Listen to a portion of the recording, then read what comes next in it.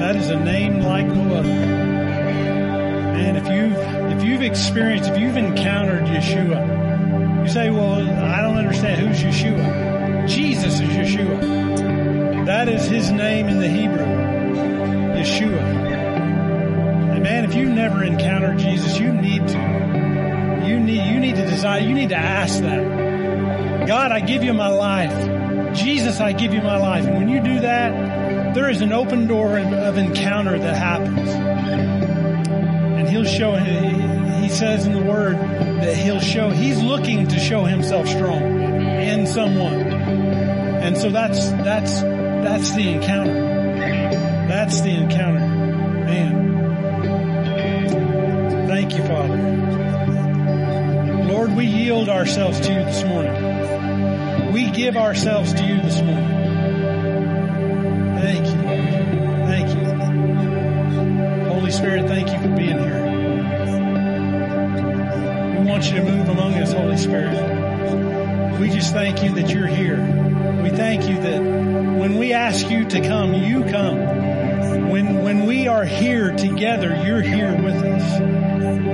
Thank you, Lord. Thank you. Praise you, Father.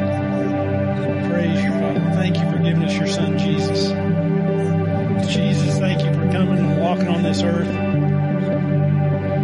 for obeying the word and going to the cross so that you can release the Spirit that gave you favor on this earth.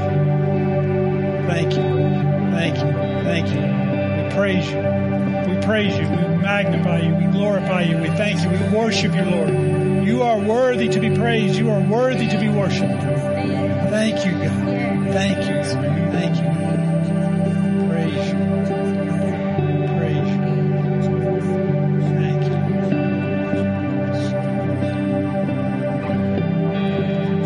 Man, there is nothing a word can say to overcome or to go beyond the presence that he has given us this morning. I mean, you're standing and you say, well, I can't feel it. It just feels like church. That's right. That's right. He's here. He's here. He's here. Thank you. Thank you, Lord. Man, good stuff. Good stuff. Yeshua. Thank you, Lord. Father, we thank you for this day. We thank you for this time that we have together. Father, I just pray that your Spirit would just settle on us, settle deep on us. Not just in the heavenly realm of this building, but all the way to the floor, from the front to the back, from side to side. God, your fullness is what we're asking for, what we're looking for, what we're wanting to experience. God, thank you so much. Thank you so much. Thank you, God. Praise you, praise you, praise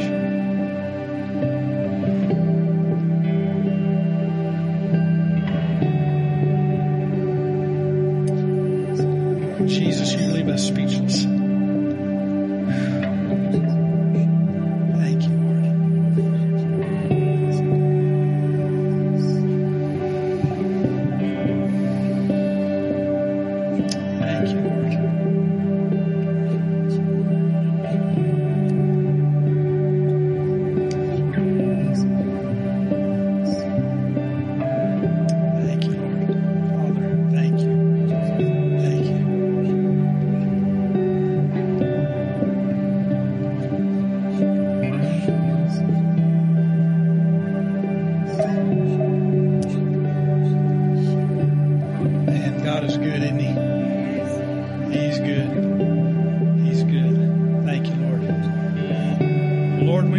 You, we worship you. We give you a clap. We give you a standing ovation, Lord.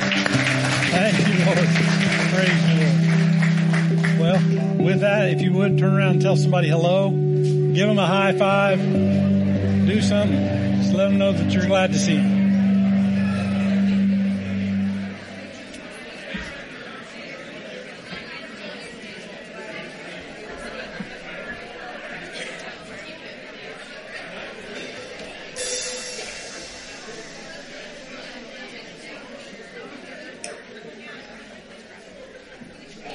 All right.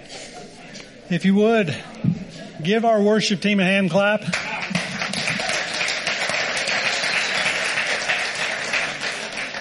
Wow. Well, thank you guys for coming out. It's good to see you guys. Yes. It's good to be here, to be in your presence as we bask in God's presence, right? Amen? Amen. Yeah. Can you hold this for me? Don't take anything out of that. No, she says the philosophy that we have is what's mine is hers and what's hers is hers. So everything in that, it belongs to her anyways. So anyways, how y'all doing today?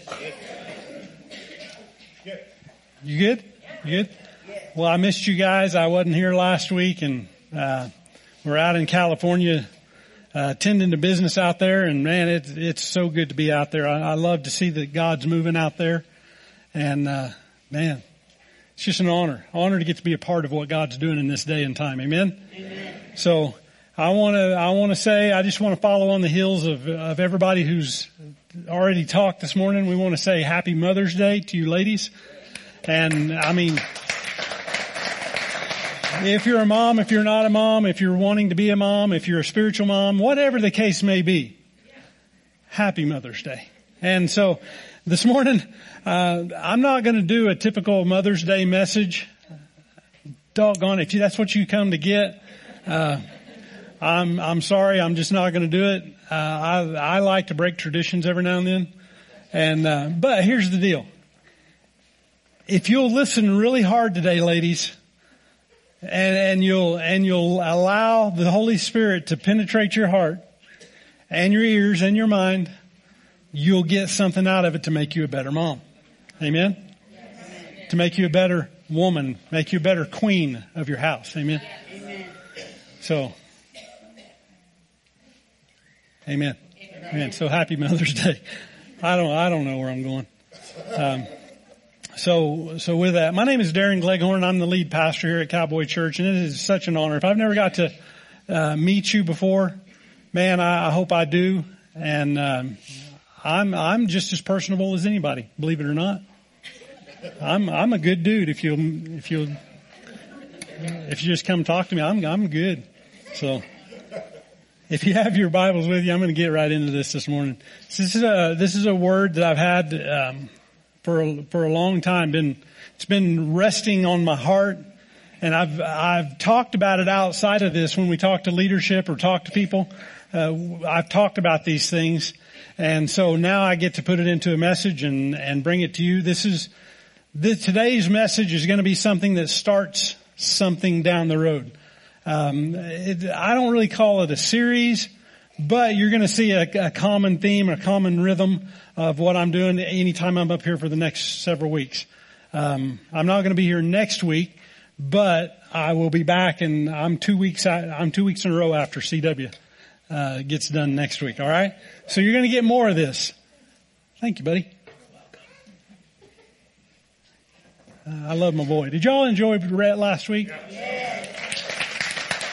Man, he preached. That's a good word. That's a really good word. My goodness. So if you have your Bibles this morning, if you would go over to Exodus chapter 18. Exodus chapter 18. Over in the Old Testament. It's the second book over from Contents. If you don't know where it's at, look at Contents and then just a few pages to the right.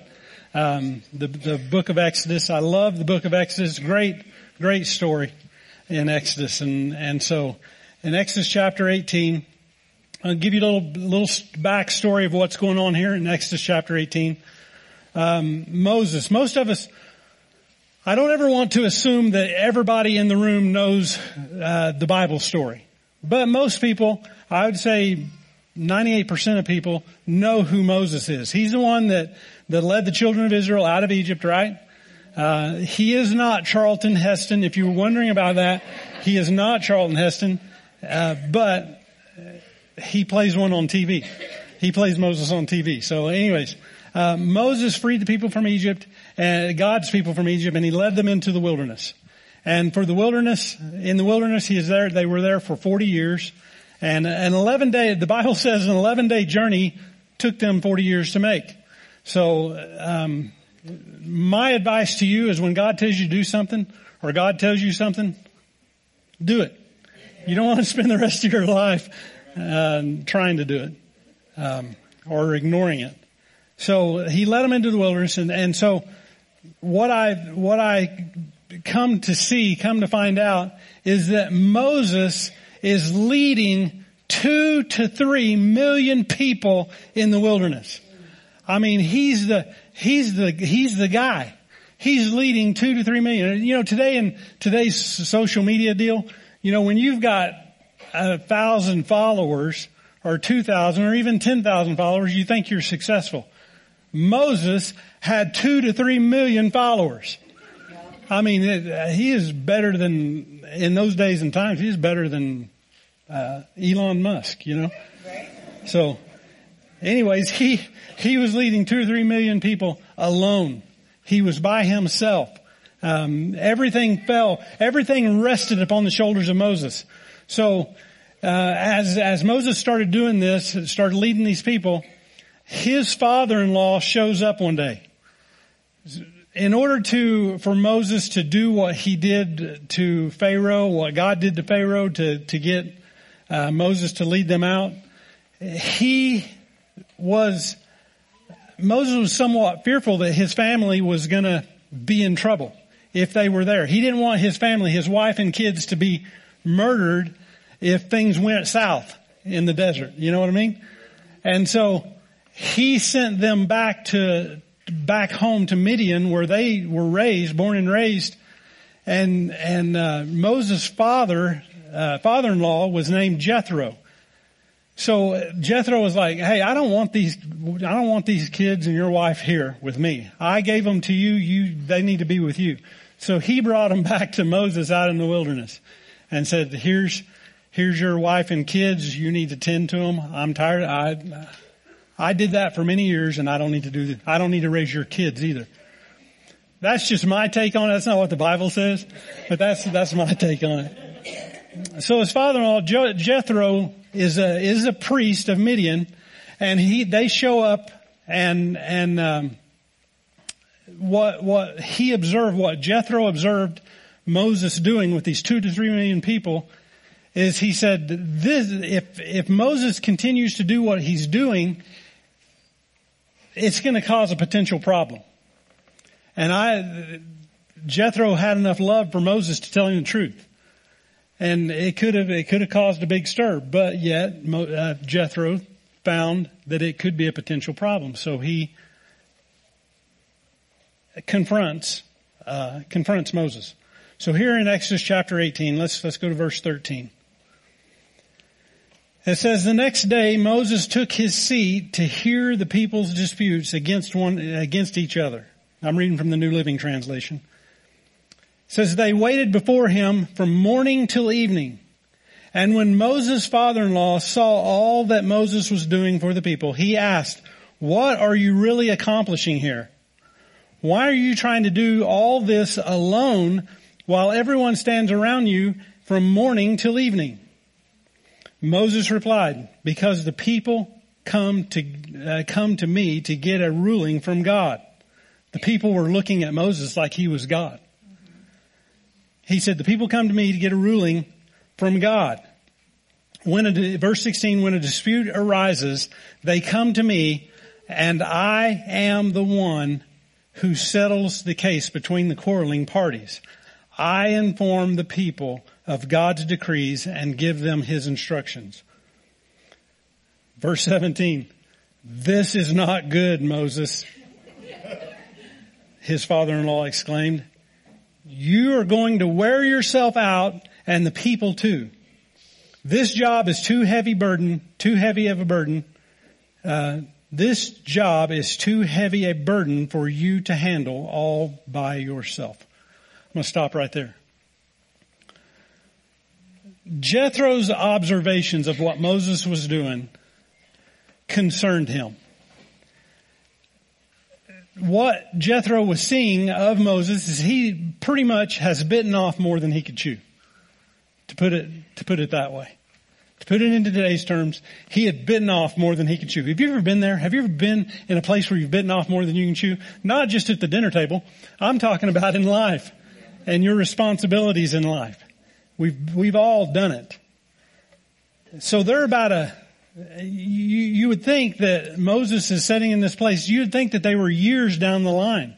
He's been doing this for a long time. He's only been doing this for about a month. About a month or a month and a half, he has been doing this. He's been every day sitting down with these people. 2 to 3 million people are gathering around him and getting him to give them advice and settle disputes for them. They would come to him and say, will you pray for me?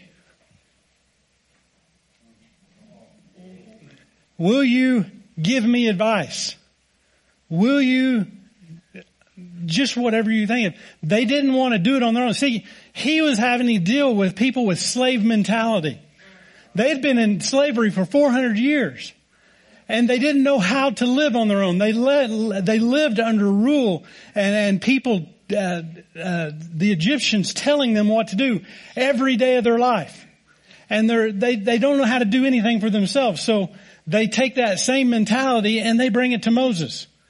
Because Moses found that he knew how to break free of that. Amen? Amen.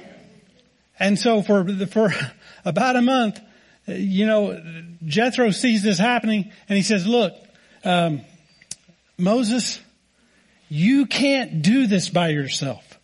Because if you try to continue to do this, you're gonna wear yourself out. You're gonna be worn out. You ever been worn out? Every day. Every day. He says, you're gonna wear yourself out.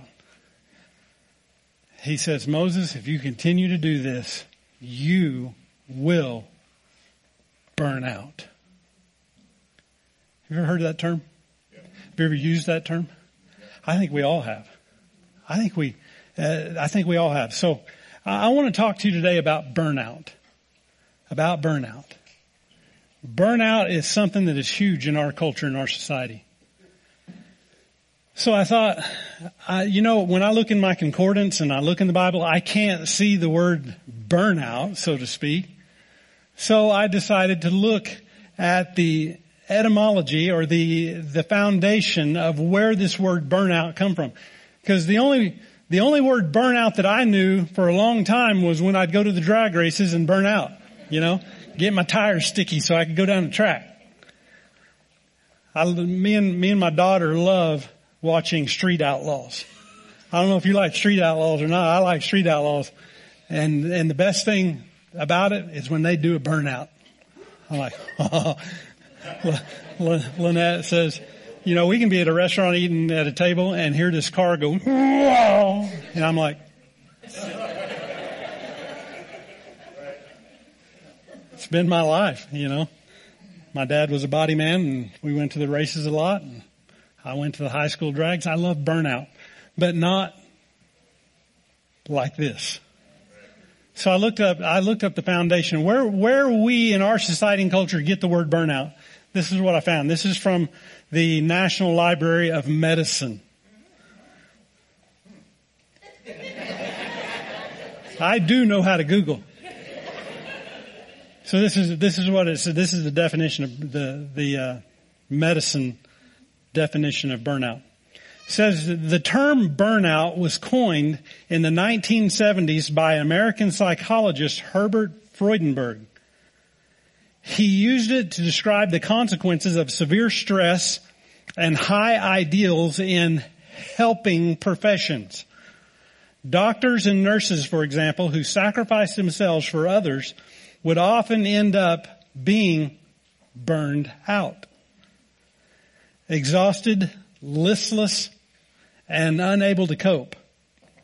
Nowadays, the term is not only used for these helping professions or for the dark side of self-sacrifice, it can affect anyone from stressed out, career-driven people and celebrities to overworked employees and homemakers.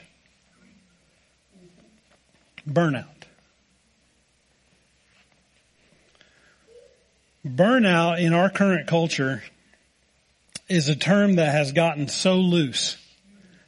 Everybody wants to grasp a hold of it. Anybody who gets tired, anybody who gets stressed, anybody that gets anxious for anything, they, when they get tired of anything, they get exhausted, they want to take a hold of this term. I'm burned out.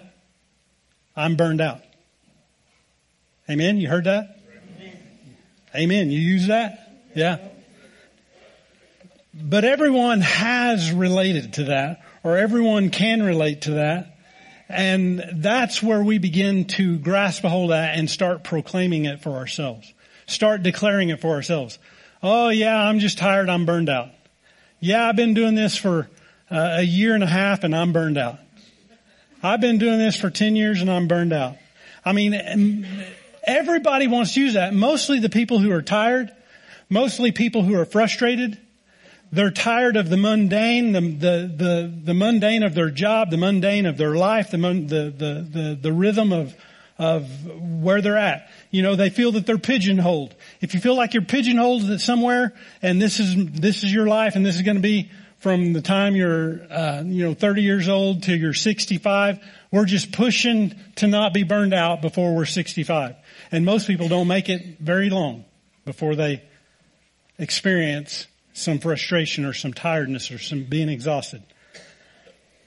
So what brought this around for me to be thinking on these things is I heard a quote. And I'm going to give you that quote.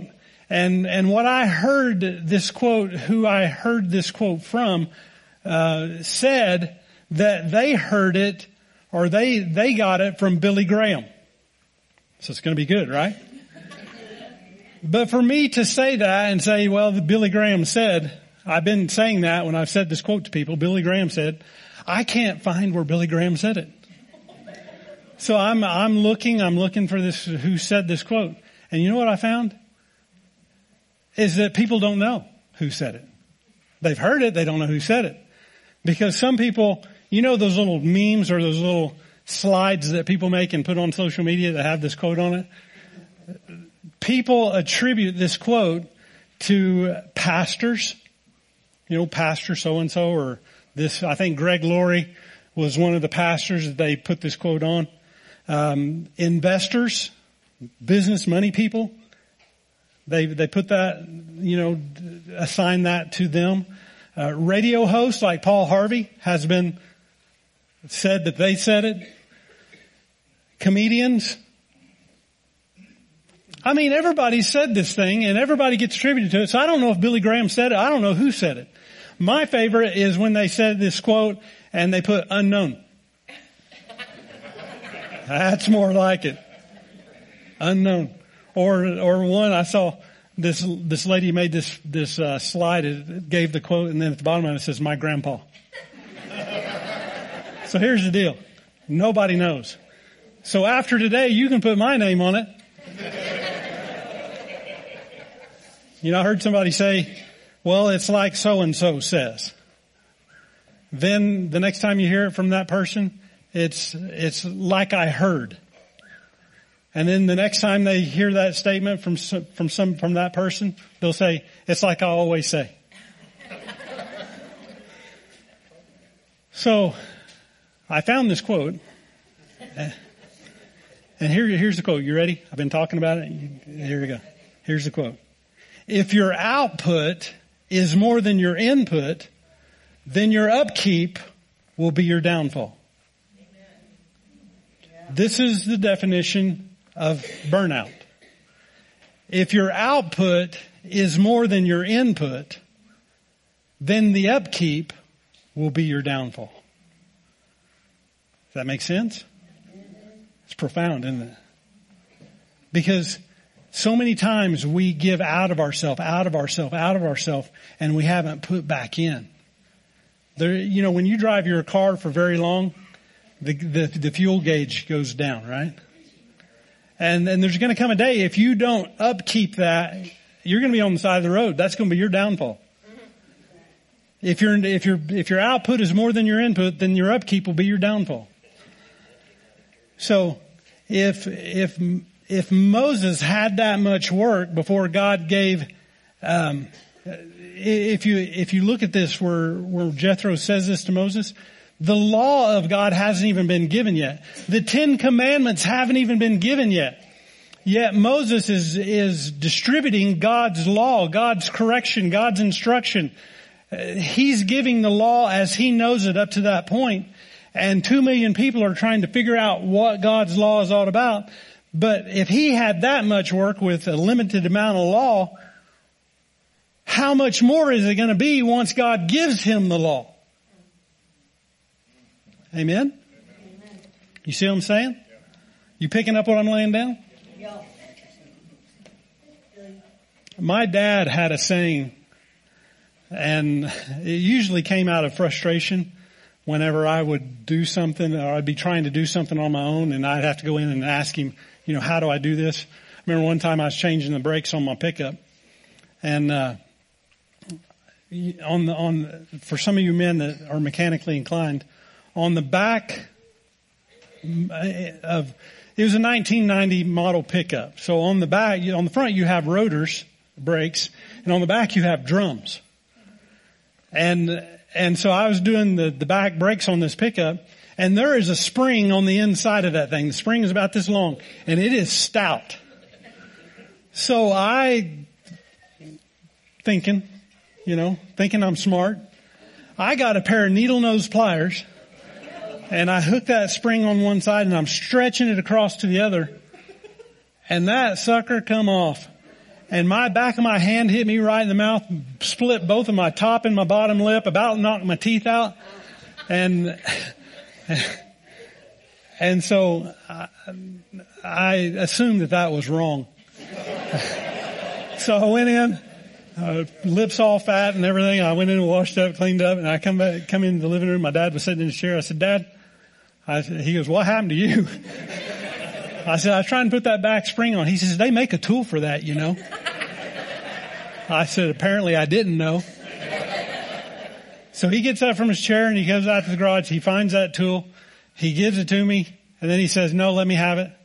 Because here's my dad's theory. If you want something done right, you got to do it yourself. Right? I don't know how many times he said that to me. If you want something done right, you got to do it yourself. This philosophy was the same philosophy that Moses had in this moment. If you want something done right, you got to do it yourself. And Jethro is calling him out on it. It's a mistake that we can all make by taking on more than what God has told us to take on. Or in the midst of what God has told us to take on, that we don't delegate authority, we just do it ourselves and try to handle that weight. And as we handle that weight and handle that weight and handle that weight, we get tired. We get tired. And when we get tired, we get frustrated. When we get frustrated, we get burned out. Because we're trying to output without input. And then our upkeep becomes our downfall. Downfall.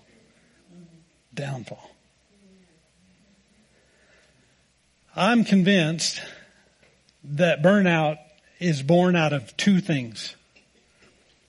Burnout is born out of busyness and hurry.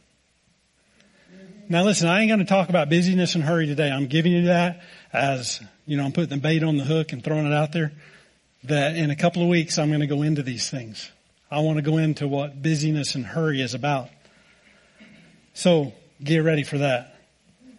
But the bottom line is that when we are experiencing burnout, when we're experiencing being tired, when we're experiencing exhaustion, when we're experiencing these things that are symptoms of what burnout is, bottom line, it's a relationship problem, not a work problem, not a load problem, not a burden problem. It is a relationship problem.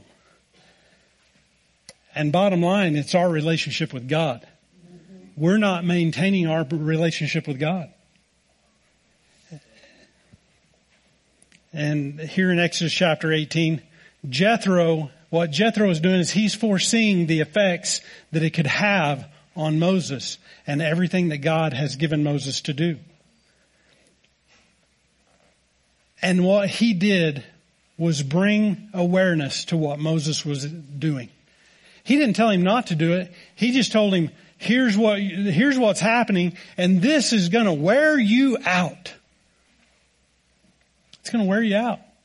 It's going to make this thing that God has called you to, it's going to make it mundane. It's going to be a weight that you can't carry for 40 years. Even though they didn't know they was going to be there for 40 years, he says, look, where you're at, it doesn't matter if it's an 11 days doing this or 40 years doing this, it is going to wear you out. So in looking at what Jethro was seeing, the foreseeing effects, what he was seeing is, number one, that in time, Moses would not have enough time to spend with God. He's sitting before the people all day. From sunup to sundown, he is sitting there, settling disputes, settling problems, giving his best advice, being a doctor, being a lawyer, being a cook, being whatever the case may be. He's being all these professions to all these people. Now, I know the Apostle Paul said, be all things to all men, but he didn't say do all things for all men.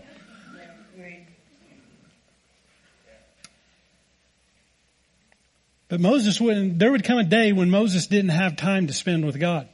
And the law hadn't even been given yet. So what do you think? When God was ready to call him up on the mountain to give him the law, God calls down to Moses, hey Moses, come up here. And Moses says, I can't right now, God, I'm with Billy, Joe, Bob, Jim, Willie, and he's really got a big problem. I'm with this person, I'm with that person, I'm doing this, I'm doing that. I can't spend time with you, God. I can't come up into your presence because I'm too busy solving certain church problems down here. And Jethro was seeing there was going to come a time that it started affecting his relationship with God.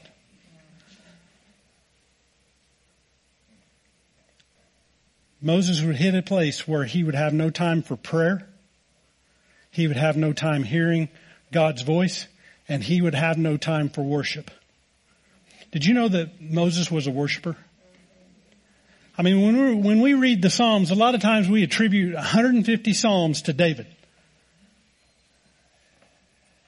What has been found is that really Moses wrote some of the Psalms. And what scholars believe is that Moses wrote Psalm 90 to Psalm 100. Those are attributed to Moses instead of David. You with me? Moses was a worshiper. He wrote worship songs. There was a time that he had to be creative. And if he spent all his time with the people, he would have no time to be creative. He would have no time for worship. He would have no time for prayer. And he would have no time for hearing God's voice. The Word of God wouldn't be what it is today to us had Moses stayed in his spot and just spent all his time with people. The second thing that Jethro saw, and I believe this is the number one thing that Jethro saw. It's not the number one thing for us, but it's the number one thing that he saw, is that what Moses was doing would affect Moses' family. It would affect him personally, and it would affect his nation. The 2 to 3 million people, the nation that he was leading, it would affect them. It would affect them. A lot of times people think that, well, Moses, they needed Moses to do this. No, they needed what Moses could give to other people and distribute the authority.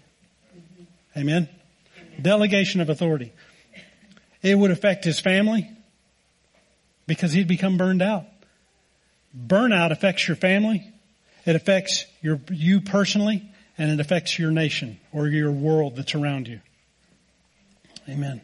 I believe with all my heart that that's why people won't share the gospel with other people, is because they're so consumed with what they've got to do. They don't have enough time to sit down with somebody and say, have you ever heard about Jesus?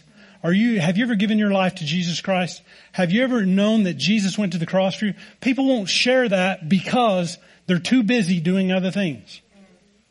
They're too busy living their own life to give real life to others. Amen. The pressure that Moses was feeling wouldn't even be felt if his relationship with God was intact. Relationship with God is everything. It is everything. It is what God, He just wants to have a relationship with us. And if we don't have no time for Him, it affects our relationship with God, which affects all this other stuff. It affects our family, it affects us personally, it affects the nation that's around us. If your output is more than your input, then your upkeep will be your downfall. People ask me, a lot of times people ask Lynette and I, how do I know if I'm called? That's a big word in church, that's a big word in church language is, are you called? Are you called? Have you been called? Well, yeah, I carry a cell phone with me every day. People call me every day. No, I'm talking about, are you called by God? So people come to us and they say, how do I know if I'm called? How do I know what I'm called to? How do I know? My answer to people is, you know that you're called, what you're called to, if you find out what breaks your heart. You find out what breaks your heart, because when somebody has a broken heart, there is a passion on the inside of them that they've got to do something about that. They've got to bring a solution to their broken heart. Jesus said that He came to heal the brokenhearted. But in what breaks our heart, when we see something that needs a solution to it and we become passionate about that, that is more unlikely than what you're called to at that moment. Are you with me? That's where we find our call, is because bringing a solution to a problem or whatever breaks our heart and begins to drive something on the inside of us to bring a solution, that is called passion, and that creates a fire. It creates a fire. Passion is that fire that burns on the inside of you. It's what you look at and you go, oh, I'm so passionate. I hate that this is happening to people. I hate that people are, I think for myself, is that I hate when, let me just explain this for a minute. I love to see people get born again. Don't get me wrong. I love to see people come to the saving knowledge of Jesus Christ. You got me? I love it. I love it. But that is not my passion. My father in the ministry, a true evangelist, that was his passion. We'd sit down at dinner with them in a restaurant, and before we would get our drink order in, they would already be talking to the waitress or the waiter about Jesus. I mean, that was their deal. We went to a Western store with them one time, and I was in there to get a new hat. That's the reason I wanted to go to the Western store. I wanted a new straw hat. I'm over finding one, and this was a Western store that the salespeople worked on commission. So I'm buying a hat. They need me. And I can't find a salesman for nothing. And so we're wandering around the store looking for salesmen, and we see this group circle of salespeople standing over in front of the register, and my father in the ministry is standing there telling them about Jesus. I'm in there to get a hat.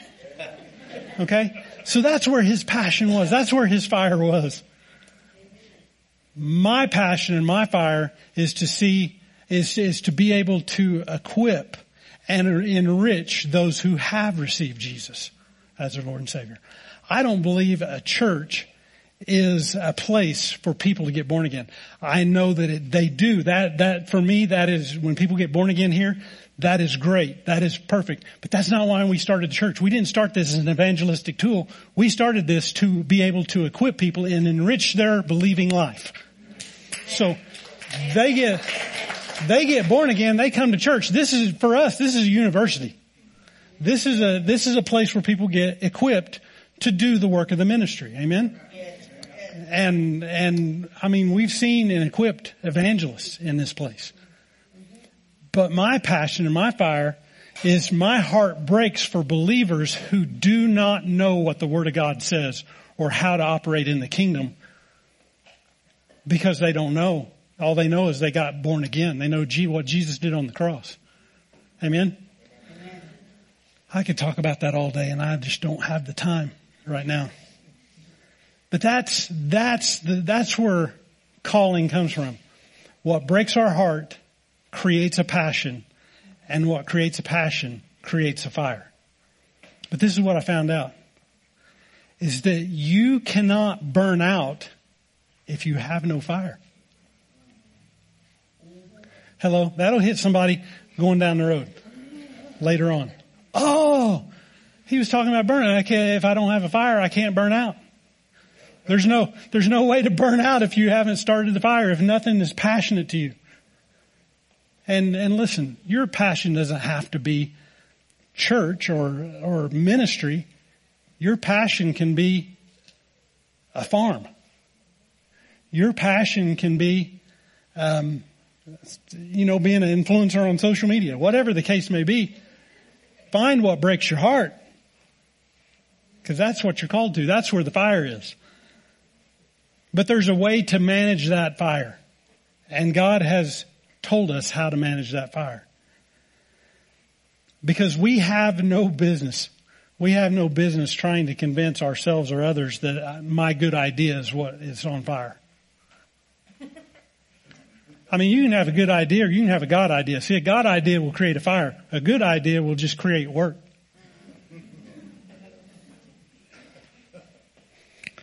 Good ideas steal our time from God and everything important around us.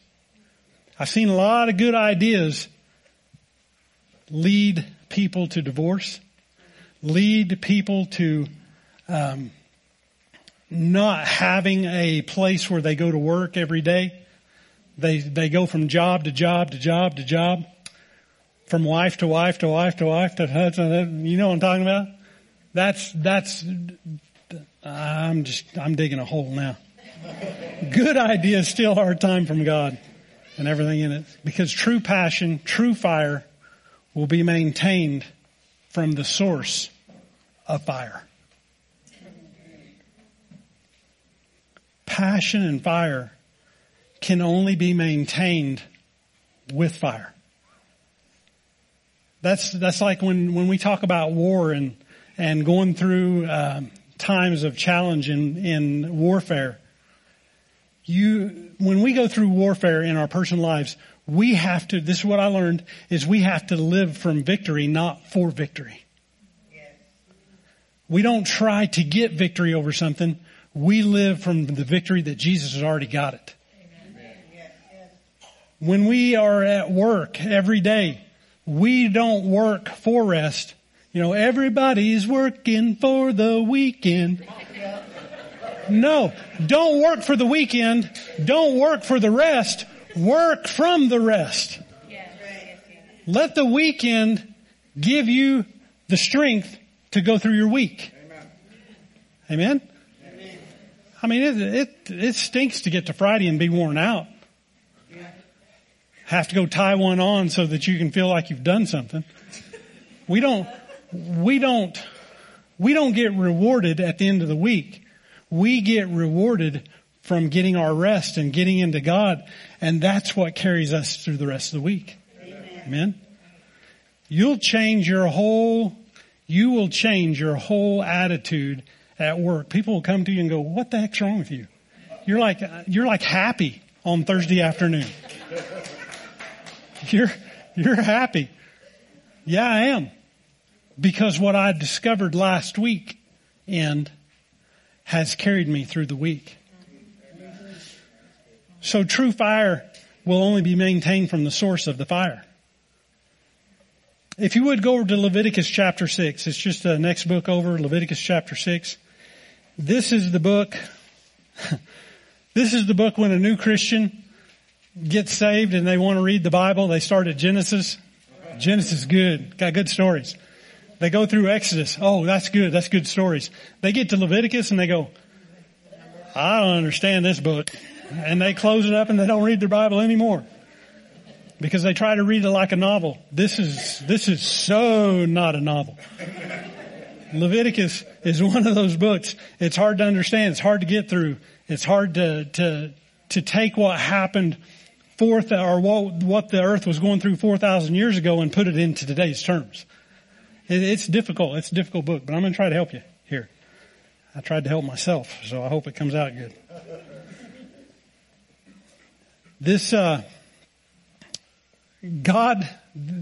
Leviticus is the law that God gave Moses after he went to get the 10 Commandments. He went to get the 10 Commandments. He come down and the people were sinning, all that kind of stuff. They were partying around the golden calf and all that kind of thing.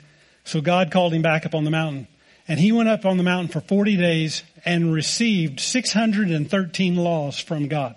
And he brought those down. He brought them back to the people and things like that. So what you're reading in Leviticus is much of what God shared with him up on Mount Sinai. And so God gave Moses the law here in Leviticus. The word Leviticus has the word Levi in it. Levi, the tribe of Levi, were the priests. So Leviticus literally means the responsibilities of the priest. That's what Leviticus means. It's the responsibilities of the priest. It's the instructions and morals and ethics of the kingdom of God that God gave Moses to give to the people so that the people would become savvy to not what they learned in Egypt, but what God is wanting to prepare them and put into them so that when they go into the promised land, they can maintain the kingdom of God in God's kingdom. You with me?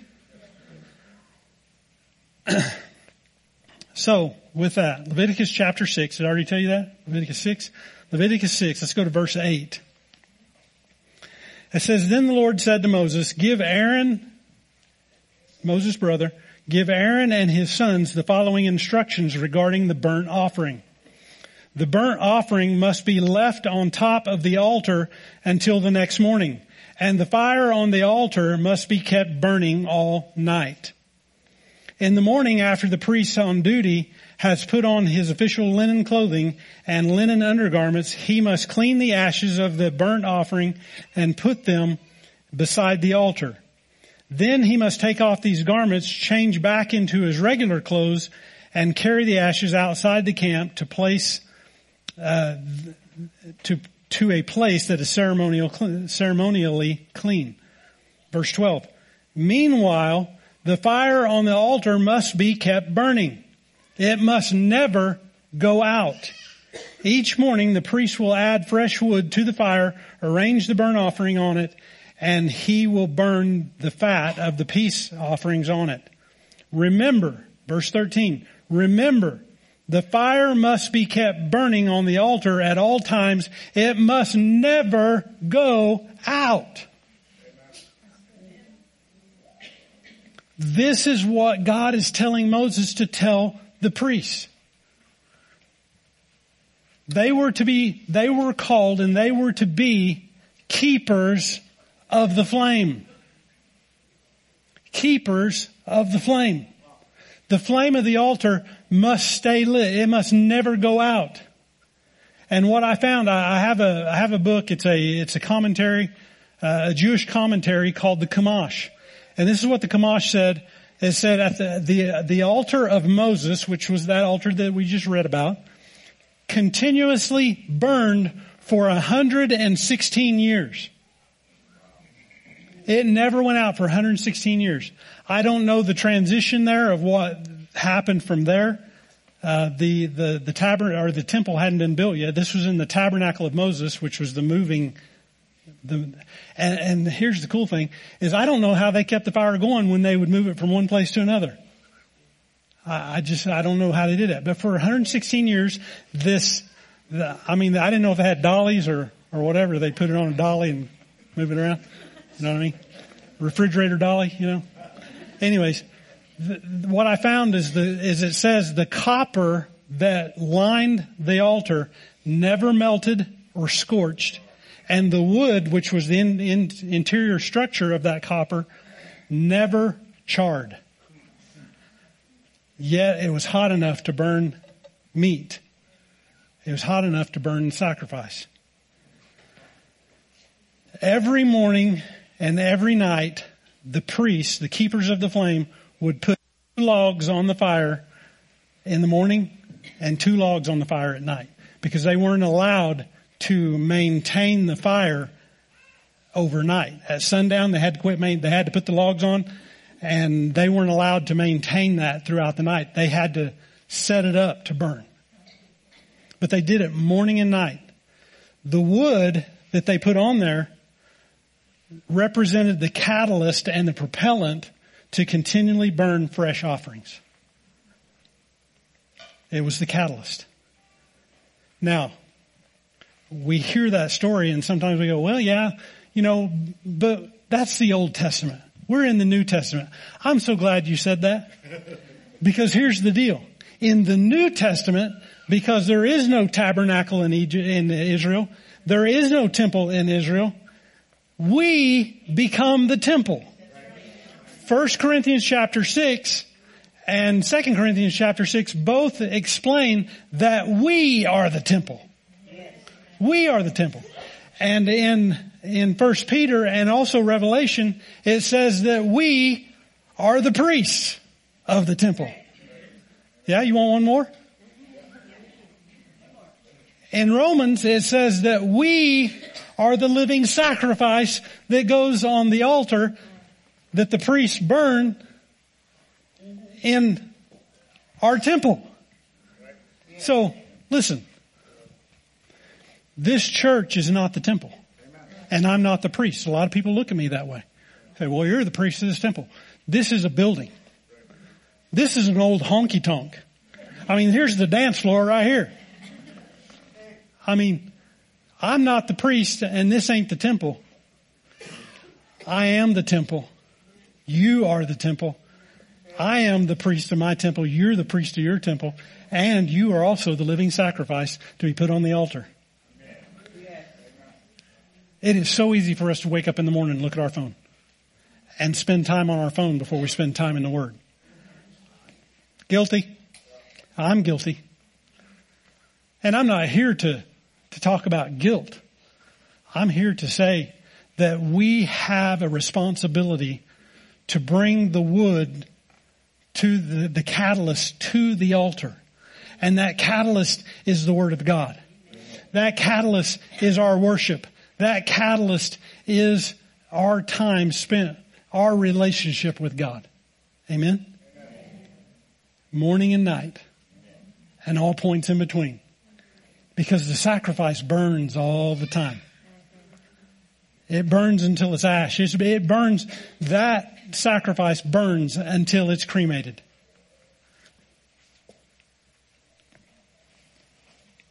And all the people said, Amen. See, we are responsible every day for the catalyst fuel of the passion that God has placed on the inside of us. The fire on the inside of us. We are responsible for that. It must never go out. Do we get tired sometimes? Oh, let me tell you about it. Hey, we get tired. When we live our life for ourselves and not putting the sacrifice on the altar, oh, we're going to get tired. It's going to get mundane. It's going to come to a place where we think, I've been doing this for a whole month and a half now, and I'm just being pigeonholed into this deal for the rest of my life. We can feel that way. We can have that dialogue with ourselves. But prayer and the Word and worship is the catalyst fuel to the passion that God has put on the inside of us.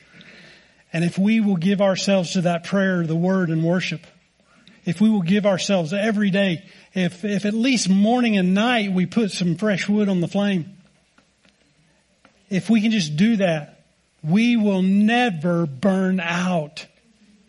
Amen. We will never burn out. We are the keepers of the flame. The passion that God's put on the inside of us. And let me tell you something. I know people get into things that they feel like this is what God wants me to do. I'm not too fired up about it. I'm not too fired up. If you're not fired up about it, then don't do it. Don't do it.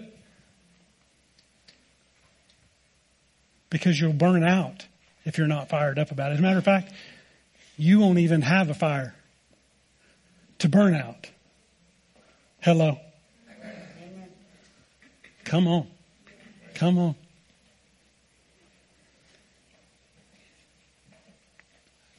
Do you think that the priest said at some point, this thing is redundant.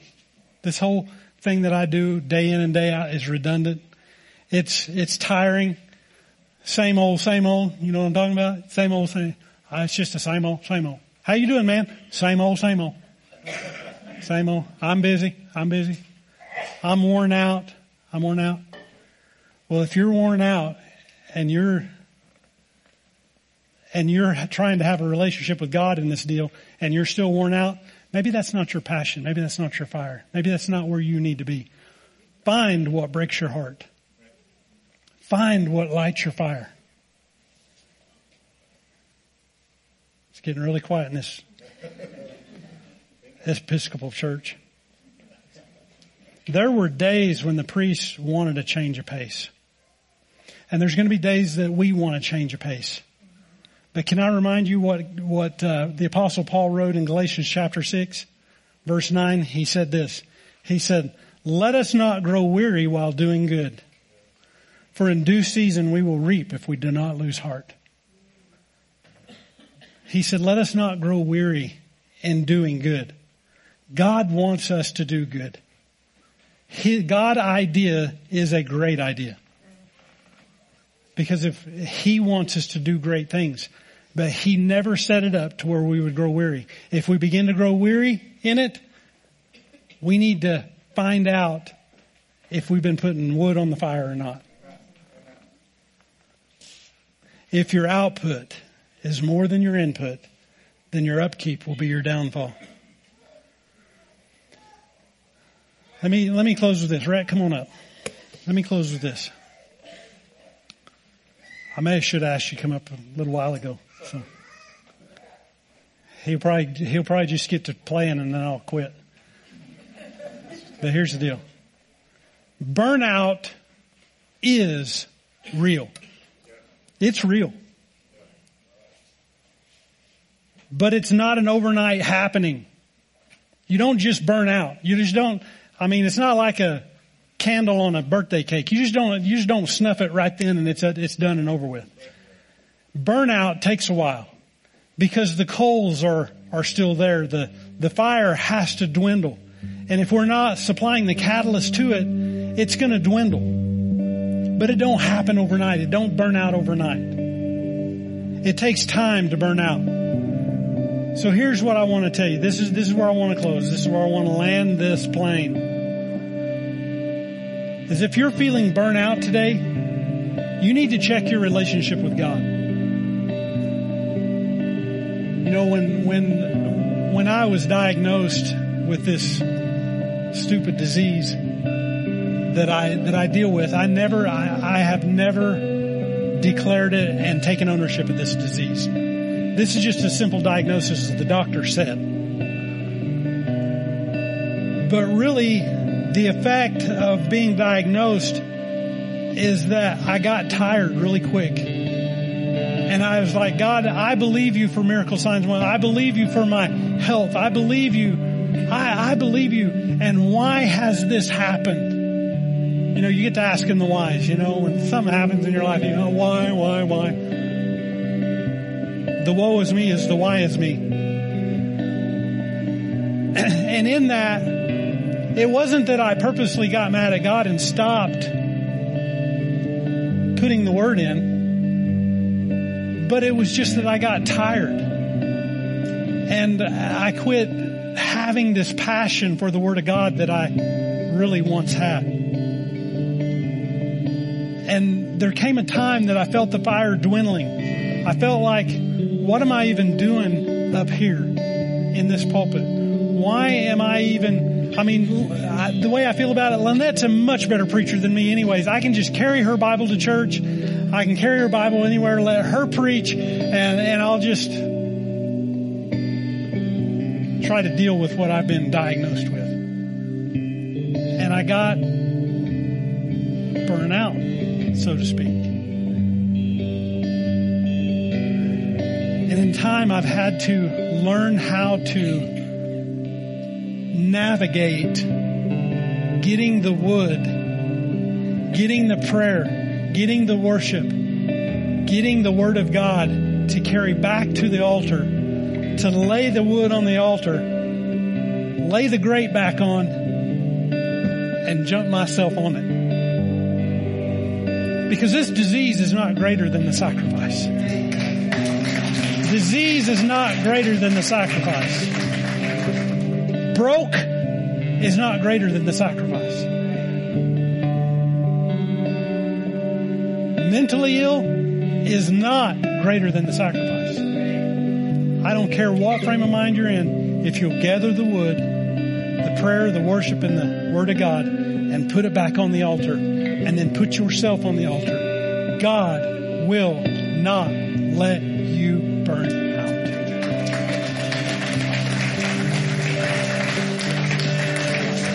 So if you're feeling burnt out today, check your relationship with God. Number one, examine the fuel that you're putting, or if you're putting fuel on at all. Number two, were we passionate about the call to begin with? If you weren't, or if you haven't been, find your passion or find your passion again. Because that's where you live from. You live from the passion. You live from the fire. You live from the fire. Self-sacrifice is where you live from. That's where life comes, is when you're willing to get on that fire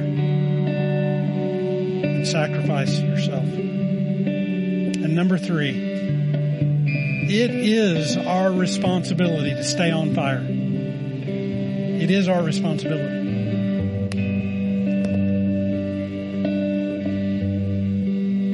God said, let us not grow weary in well-doing. If you're well-doing, you're not going to be burnt out. You may have the opportunity. You may have the enemy tell you that that you're burning out. The fact of the matter is, stop declaring that in your life. Stop declaring that. If you feel burnt out, ask yourself, was I really on fire to start with? Amen. Did you get anything out of that today?